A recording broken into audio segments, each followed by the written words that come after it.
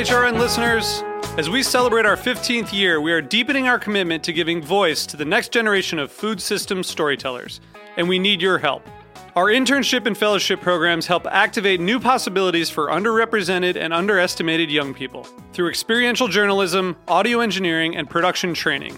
Through these unique programs, HRN helps food equity stewards build essential workforce readiness skills that expand their potential and foster economic mobility. Please consider supporting these critical programs. And with a minimum donation, you can be entered to win a dinner for two at an amazing restaurant in one of 8 cities and tickets to a concert at a great venue in one of those cities. We have incredible partners across the country who have donated, as they also share our passion for helping to educate the next generation of food systems storytellers. Check out heritageradionetwork.org/15 to donate and enter to win today. That's heritageradionetwork.org/15 to donate and enter to win today. And make sure you donate before March 31st. Thank you. Today's program has been brought to you by S. Wallace Edwards & Sons, third-generation cure masters producing the country's best dry-cured and aged hams, bacon, and sausage. For more information, visit surreyfarms.com. I'm Greg Blaze, host of Cutting the Curd. You're listening to Heritage Radio Network, broadcasting live from Bushwick, Brooklyn. If you like this program, visit heritageradionetwork.org for thousands more.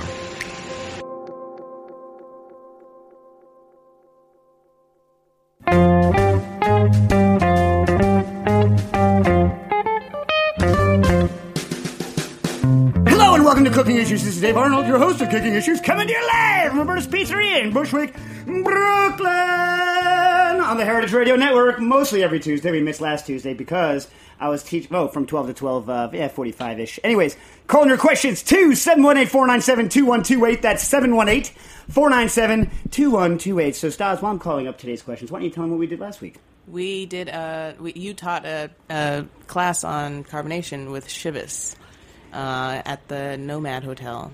Which is a nice place. Yeah, beautiful. and Stas does what she does best in these situations, which is sit in the background and just shake her head disapprovingly the entire time. She's like, listen, I've heard, she doesn't talk like this, she's right next to me, you can hear her talk.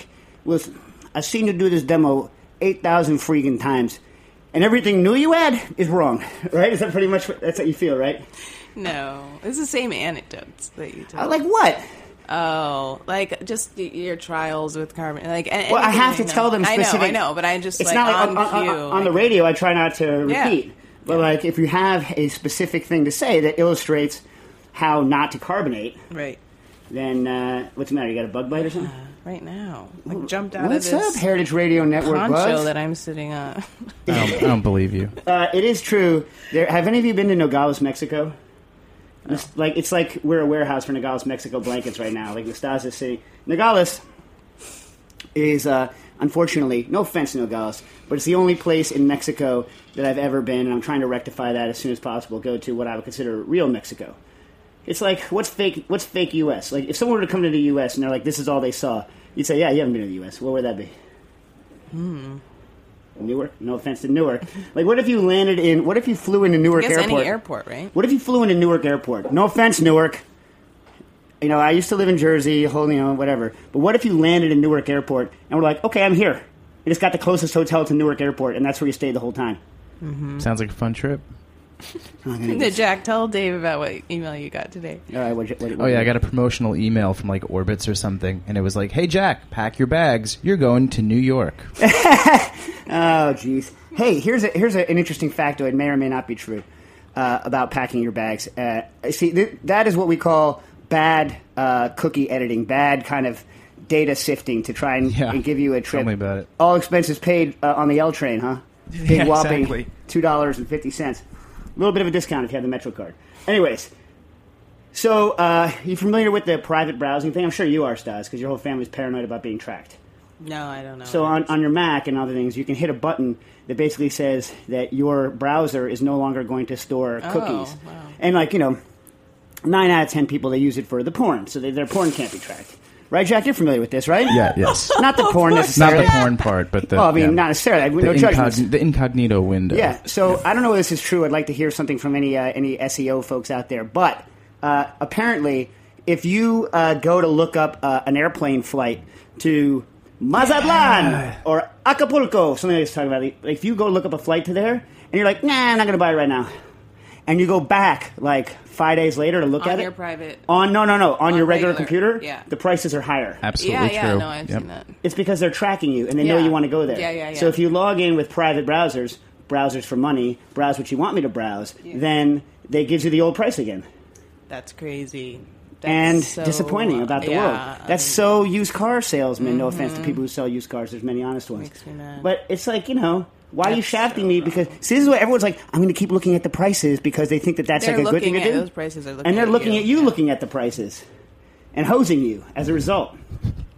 So we got a cool auction here to help benefit Heritage Radio Network. This programming is free for you, but not free for us to produce. So we have a bid to win a day at the Modernist Cuisine Cooking Lab in Bellevue, Washington with Nathan Myhrvold and the Modernist Cooking Crew. One of the most visionary food technology and business leaders of our time, this is a once-in-a-lifetime chance to experiment in the kitchen yourself with Nathan Myhrvold and his team of chefs, chemists, physicists, and machinists. Peruse new cooking innovations, ask all of your burning questions and questions about burning, and bring home a signed copy of the photography of Modernist Cuisine. Place your bid on this package on CharityBuzz.com now. Let's get to some of last week's questions. Brian Garrick wrote in about shadberries and ice cream. Hello, Cooking Issues team. Hope you're staying cool and dry. I am not. I am a big pile of sweat, although I was telling Stas, I made it late as usual, but record time for me.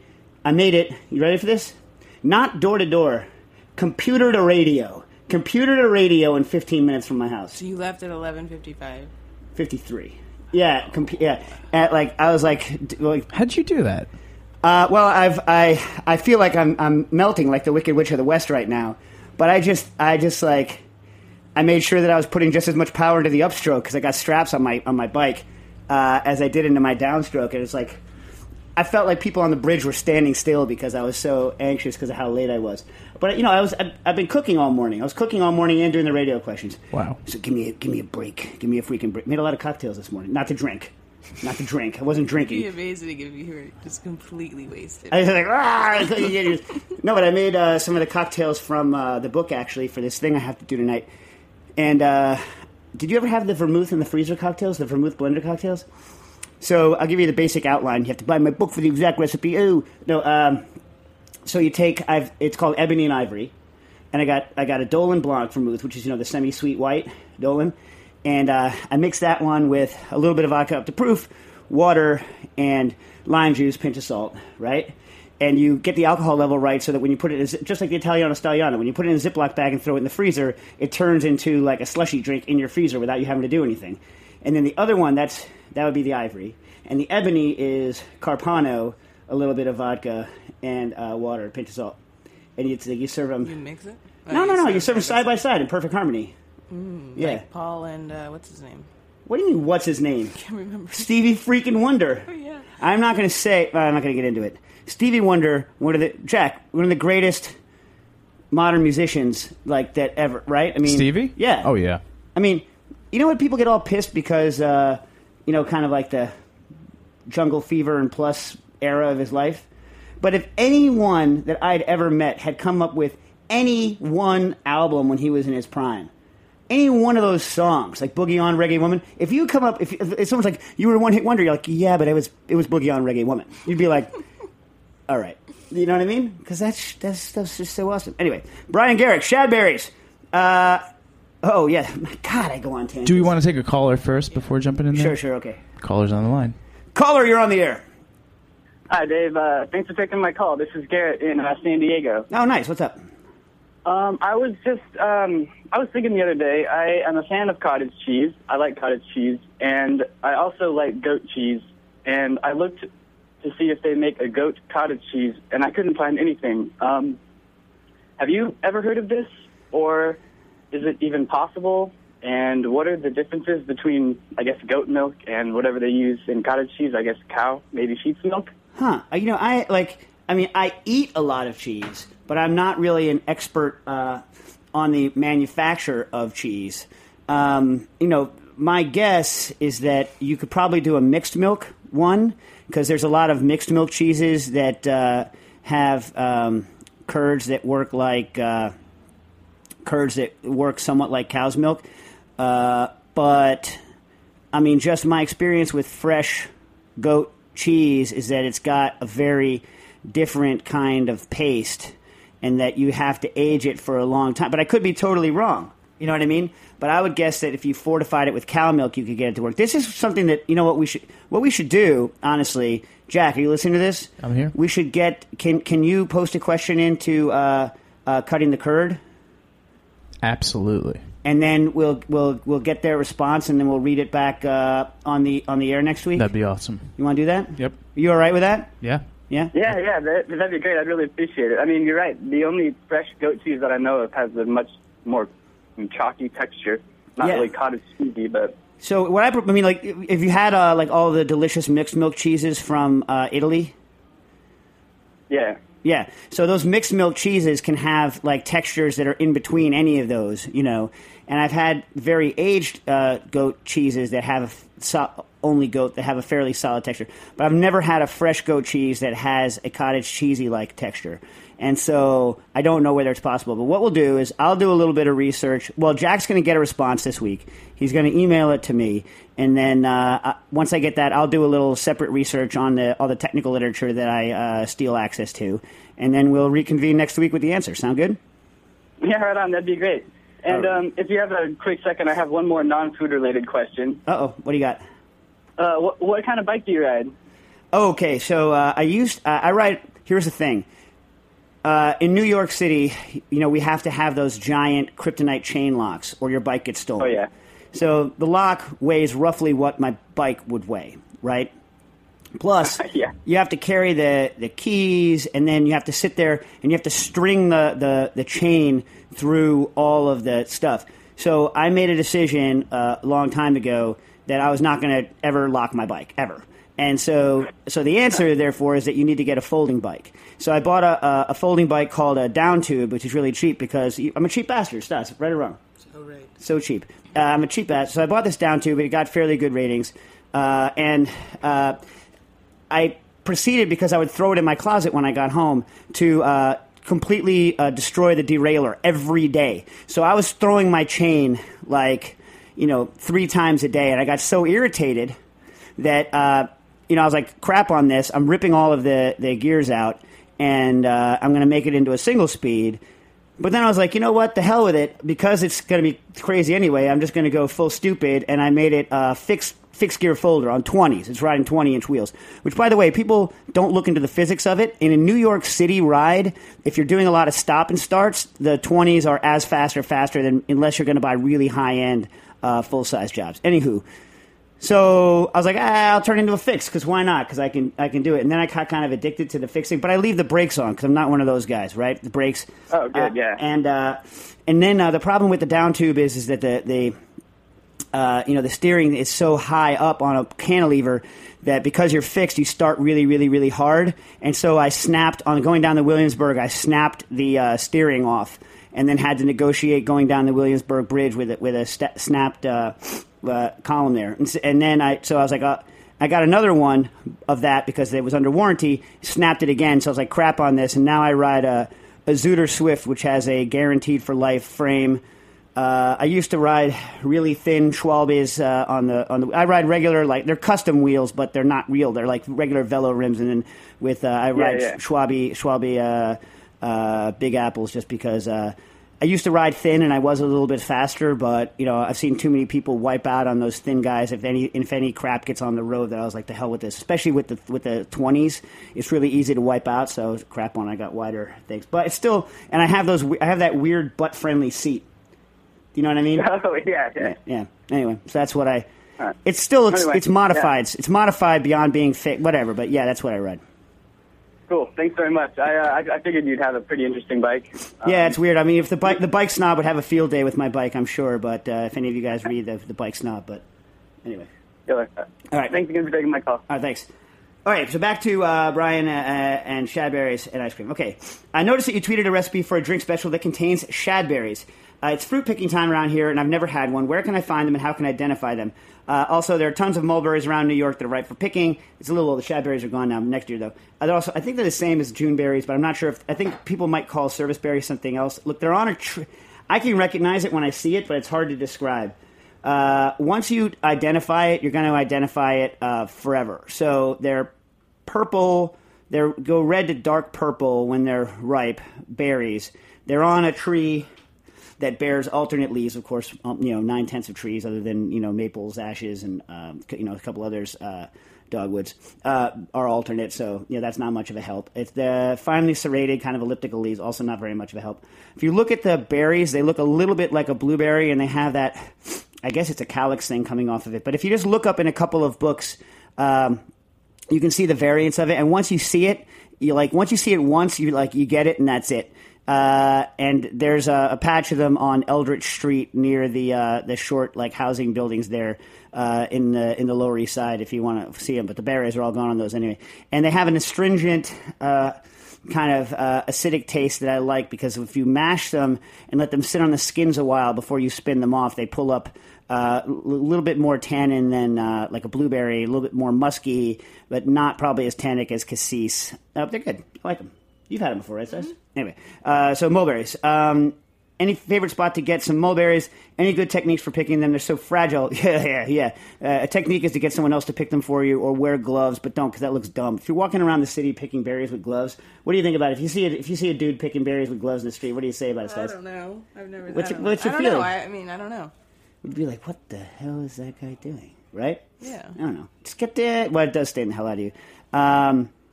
Also, I spotted a few peach trees and sour cherry trees. I can't have the sour cherries. I'm eager to pick them too. What's the best way? I don't have a fruit picker. Any way to make one that works? That's an interesting question. Probably for things like peaches, you could get they make fruit picking basket things, but then you have to fix it to the end of an extendable pole. That I wouldn't mind looking like a lunatic around. Hey, what are you doing up there? Oh, I'm picking peaches. What's wrong with you? The mulberries, a good place to pick them that's pleasant to go to is in the park that's off of 158th Street and Riverside Drive. You go over to the river on the west side, and you walk up, and there's a bunch of... They have a boatload... I was about to curse. They have a boatload of Juneberry, shadberries there, but then they also have a bunch of mulberry trees up in that area, and there's a bunch just scattered around the city. There's some in the parks that are up Allen Street. Or is that Christie? You know what I'm talking about? It's Christie. Mm-hmm. It's Christie Forsyth, right? And we found a good one near... What restaurant we always used to go to where we found one? Where we used to eat with Maria. There was a really nice one there. Oh, yeah. Can't remember. Anyway, my recommendation, like I said before, is to pick... And I'm too stupid to do this, but you got to have a long view on this. So pick a couple of berries this year and then mark the tree. Like, take a picture and geotag it or whatever. Like, oh, this is the good one. And then you can go back and get it the next year because... I mentioned this last week when I started talking about your question. The mulberry trees are extremely variable in fruit quality. So, anyways, that's what I would say. Ice cream question. Jenny Bauer from Jenny's Splendid Ice Creams uses a milk filtration technique. And then this is a paraphrasing of it. Start with raw grass-fed, grass-pastured milk from the cows right at the dairy. Milk comes in, and we separate it in a centrifuge into heavy cream and skim milk. As per usual, the cream goes into a tank. When I go to the dairy, that's the first place I go. I take a ladle and sip it, foamy, like slightly whipped cream. Okay. The skim milk then goes through a nanofiltration system, which is, this is quoting, I think, Jenny Bauer in Food and Wine. So Food and Wine did an article called Lessons from Jenny Britton Bauer, and this is quoted from that. And this is really cool, where old technique meets modern. The filtration system runs the milk across a membrane multiple times to remove about 60% of the water. Water is not good in ice cream because it makes it icy. Removing water also concentrates the proteins to give it more body and texture. We're working with two proteins, the casein and whey proteins, which gives great smoothness. So then we take the concentrated skim milk containing proteins and lactose and mix it back with the cream to give us a base of about 15% butterfat, perfect for ice cream. It's still raw and not been cooked, so then we add sugar and batch pasteurize at 175 degrees. Ultra-pasteurized milks are heated to 300 plus, and they shoot them through a tiny pipe, which strips a lot of the flavor out. And anyway, batch pasteurization gives the milk a nice cooked custardy flavor and bonds the water to the proteins, butter, fat, and sugar. I don't know if I believe that. I don't know exactly what she means by it. Then we shoot it through a homogenizer while it's still hot, so that the butter fat is melted and looser. We homogenize it to make the butter fat molecules. I think she means like, the micelles, the same size as all the other ones. And if we didn't, all those big butter fat molecules would find each other and make butter. The homogenizer shoots it through, blah, blah, blah, blah, yakety schmackety. Yakety. And then she spins it, and then they pack it all by hand, thousands a week. And she says there are machines for packing, but they require a much thinner ice cream, so it never freezes up the same way that ours do. Okay, so now back to the question part of it. This is not the quote anymore. She recommends that at home we should boil the milk for ice cream base for 4 minutes. The boiling is key. It evaporates excess water like our nanofiltration system. Like pasteurization, it bonds sugar and fat to the water, and it denatures the whey proteins to make them smooth. Then you add cream cheese to mimic the thickening of homogenization to bulk up the body. And then Food and Wine did an article where they tested it. Isn't it just easier to add? And then your question is, isn't it easier to add powdered milk to the base? What's in cream cheese other than stabilizers that powdered milk doesn't have? Well, other than stabilizers, there's a boat ton of stabilizers in cream cheese. That's why it's so smooth. If you've ever had non-stabilized cream cheese, it's really kind of grainy, which I actually like. The best cream cheese that I've ever purchased is bought at Russ & Daughters, and it's completely non-stabilized cream cheese, so it only lasts a couple of days, and it's kind of grainy, but it has such kind of amazing texture. No offense to Philly. In fact, Booker, Stas, you appreciate this, Booker hates the high-quality cream cheese. And he's like, I prefer Philadelphia brand cream cheese, and then so he makes me buy the most expensive salmons like in the world, fundamentally at Russ and Daughters, and wants the mass market cream cheese. That's a nice way of saying it, right? Mass market. Hey, look, I eat Philly. Anyways, isn't it easier to add powdered milk to the base? Do you have any thoughts on the science behind what's going on here? Well, I mean, what I typically do is add more cream to the milk to get the butterfat content up. And then, yes, I add powdered milk to the base. A lot of powdered milk doesn't taste very good, so I can see boiling down your milk to remove some of the water, but you're still adding less cream. Look, I would spend more time worrying about the quality of the cream that you use. 9/10 of the cream that you buy in the supermarket is ultra pasteurized because it's sitting around for a long time and they want it to last forever. So, like, if you're sourcing like a super nice cream that hasn't been completely whacked out of whack by the by the homogenation by boiling it, I mean, I think it's a little interesting that she's into the raw thing and the other thing and low temperature pasteurizing, but then you're boiling out your milk to get, well, at least the skim portion of it to get. I mean, in other words. And I don't know about this. But the thing is, I'm sure they tested it. Sure, it's delicious, and the cream cheese is going to add some acidity to, which I don't know that you necessarily want. Like when I'm doing it, I would add. Remember also, she's doing Philly style, so she's not adding any eggs to it. I almost always make egg style. When I make Philly style, I add stabilizers to it. Like I used to use flavor-free guar. You could also use locust bean gum. Gellan makes a super duper awesome stabilizer because it's like hyper creamy in small amounts, like a fluid gel. It's ridiculous. And then you can also light it on fire. Don't add guar and Gellan because then it gets stretchy like Selepton Derma. So anyway, I add stabilizers. I just up my cream component, and if I want to bulk out the proteins more, I add powder. But it is true that some powders don't taste good, right? Is that a good answer? Or no? I've never had her ice cream, but all of the little doodads in the Yelp for, I think she's Ohio or something, all the little doodads are like, awesome, best. I don't know. We've got another caller. Caller, you are on the air. Hello, Dave. My name is Anthony. I'm from D.C. I've been working on a fish sausage for the fish shop that I work for. Mm-hmm. We're looking to make basically a sausage with the texture and the snap of a hot dog, but emulsified. Our first attempt, we just did, traditional mousseline. It was too soft. Yeah. So we did a couple batches, and we're using a mix of like probably 60% white fish, and then the rest is scallop and shrimp. Yep. Puree it in food processor. I've tried egg whites, gelatin,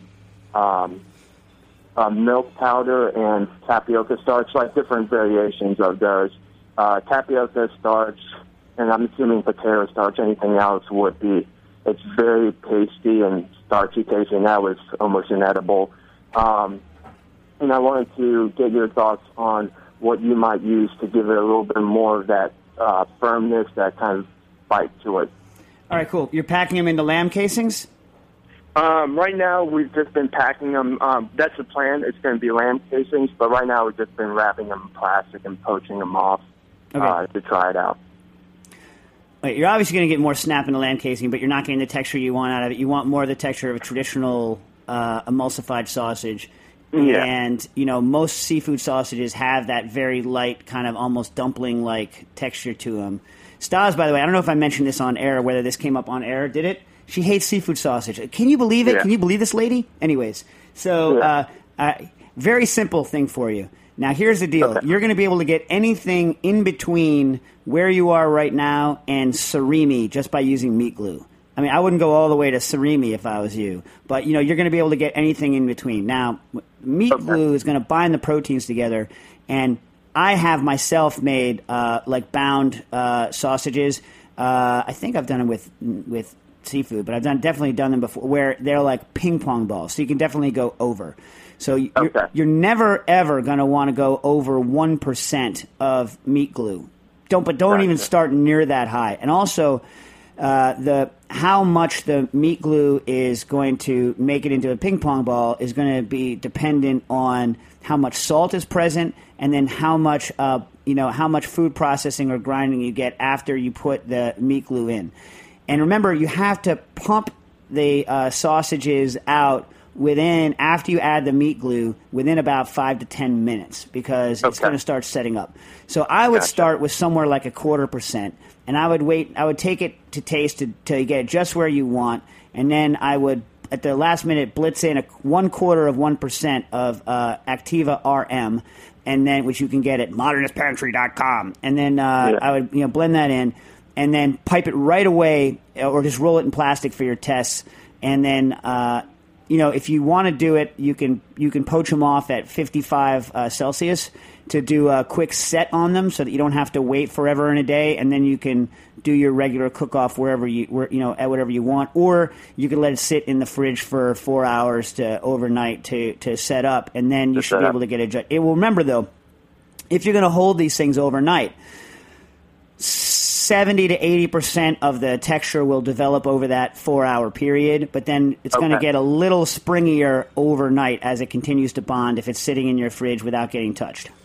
So our game plan is to pre-poach them. So we're using, we only sell, fish that's been filleted for a couple of days maybe. So we're using the straps and the fillets that we haven't sold. And they're still perfectly edible, but they don't look, the freshest as possible. So we're pre-poaching them so we can sell without, without worrying about the customer taking them out the next day and, they've turned after a day or two rather than, 4 days. Sure. So once you poach it, the enzyme's going to get deactivated. It's not going to get any stiffer. So if you're if you know you're going to poach them off, then I recommend like doing an initial poach off. Like if you're going to do lamb casing size, an initial poach off at like 55 Celsius for 10 minutes. And, 10, 15 minutes, that should set it. And then you can put them in whatever temperature you want to cook them to.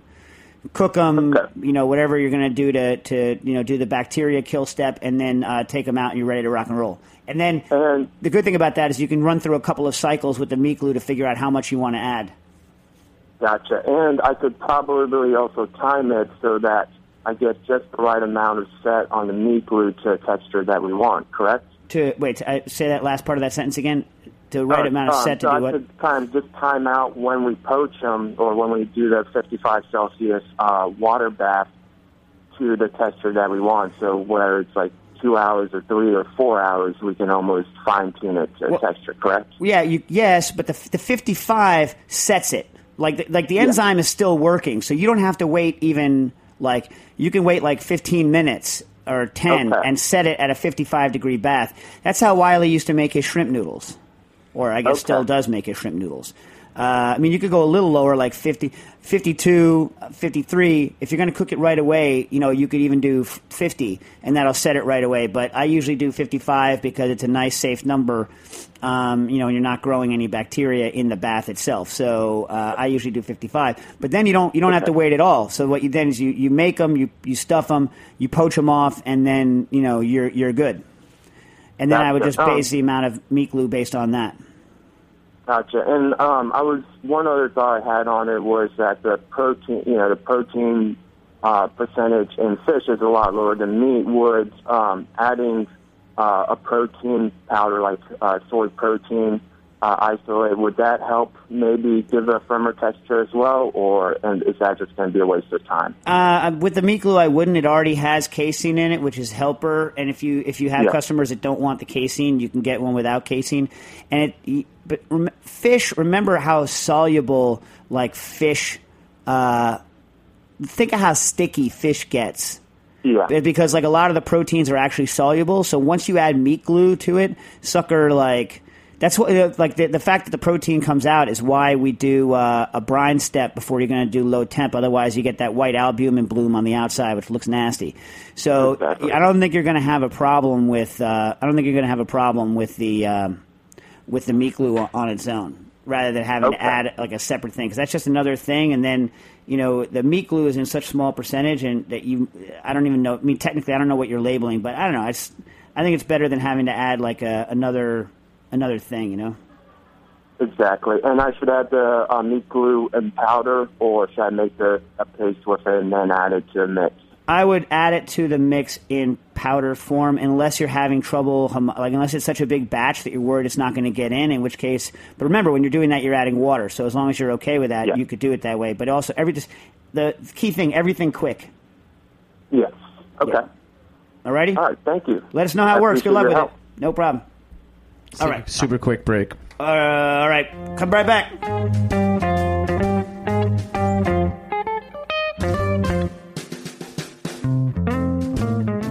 The following program was brought to you by S. Wallace Edwards & Sons. Edwards Suriano hams are aged to perfection for no less than 400 days and hickory smoked to achieve a deep mahogany color.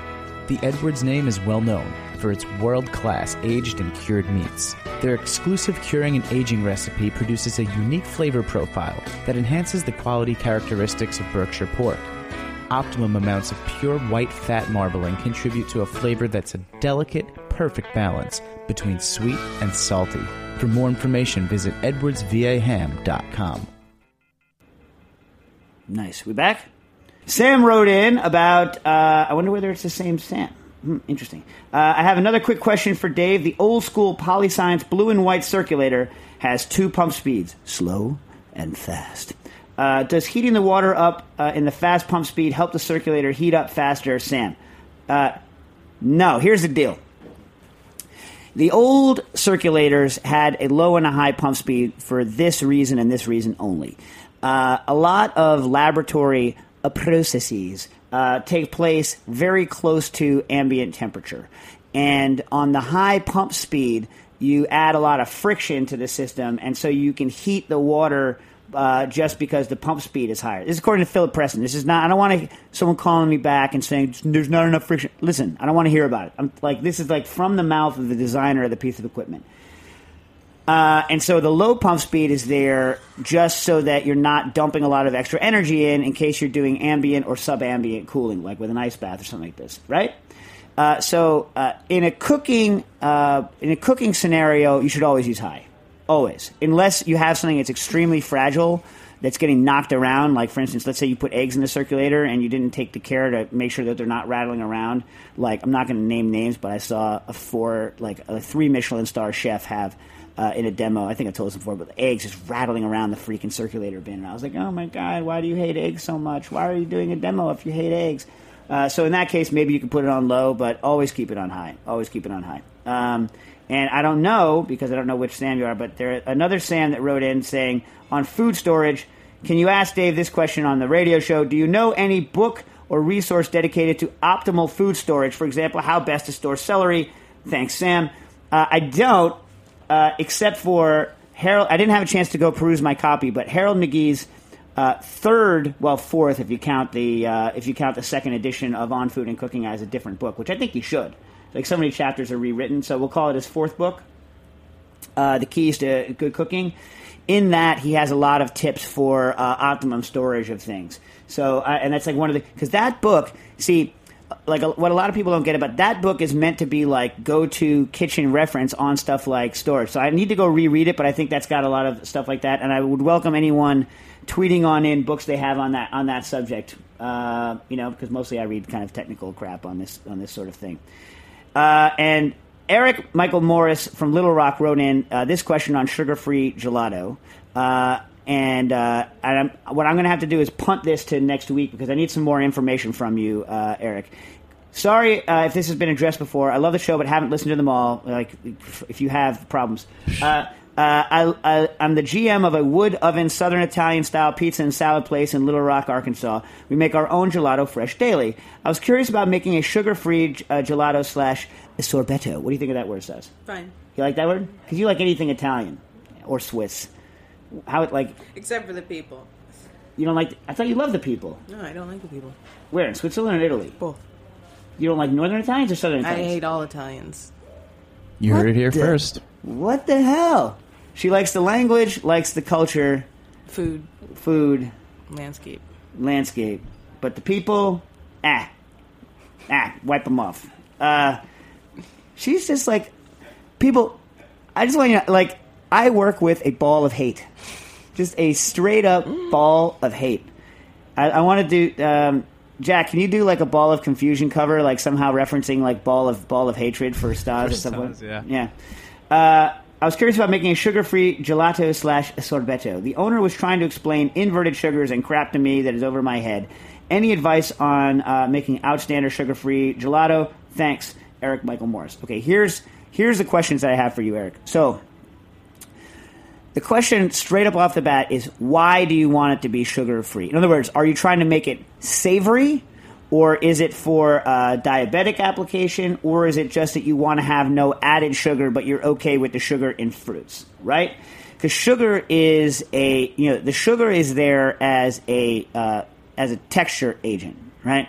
So you can, invert sugar. So sugar, sucrose, is a disaccharide. It's like joined together, and it tends to crystallize and have other things. And invert sugar tends to make things. It has a certain amount of freezing point depression to it, right? And if you were to break that same molecule, sucrose, into its two constituent parts, which are glucose and fructose, all of a sudden it depresses the freezing point even more. So adding a certain amount decreases the freezing point more, et cetera, et cetera. But that's not the point here. The point is that why do you want to do what you're doing? If you want it to taste the same as an ice cream or a gelato, unless you're going to add artificial sweeteners to it, don't add stevia. I hate stevia. Stas, come on with me. You hate stevia? Mm-hmm. Jack, you hate stevia? Yeah, obviously. Yeah, I hate stevia. I have no problem with people who like it, except for what that means is that you like something that tastes bad. I mean, it's possible that some people can't taste that awful, poisonous, metallic, bitter taste at the end of stevia.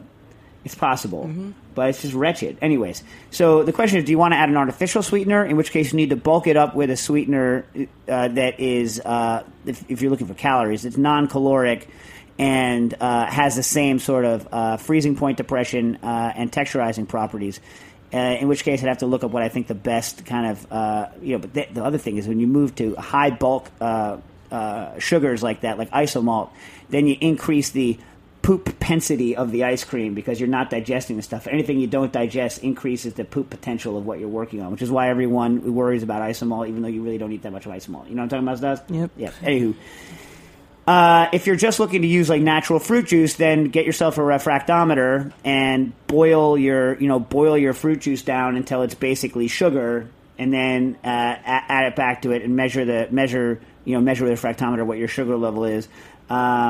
Have I hit any of the other ones? Anyway, write me back and tell me like exactly what you want this sucker to taste like versus what you're tasting like now, and I can get you a better answer as to what you're doing. But the sugar is doing three things. It's providing a taste, which you may or may not want. It's depressing the freezing point, which you definitely want. Otherwise, it's hard like a rock. And even aside from that, it adds texturizing properties to it. So three things. And I'm sure many, many others. 4-minute warning. Okay. Okay. So is there anyone I promised I'd get to? Let me get back to the top of this. I'm going to get to bone marrow next week because I'm going to ask Nils about that because he's mad. Chris May writes in, I think you've touched on this topic before, but I'm interested in using my soon-to-arrive Kickstarted Anova water circulator to temper ginger decoctions. What do you think about decoction as a word? It's fine. Yeah. in a pot. I make ginger beer often and typically make my primary decoction by boiling blended ginger for the last 8 minutes of a 15-minute boil. Recently, I've started supplementing cold-pressed ginger juice and water in my batches after the initial boil. However, raw cold-pressed ginger juice is way too astringent and aggressive. In my initial experiments, I found that even microwaving the ginger juice to as low as 120 Fahrenheit softens the jagged edges of the raw ginger and makes it pop.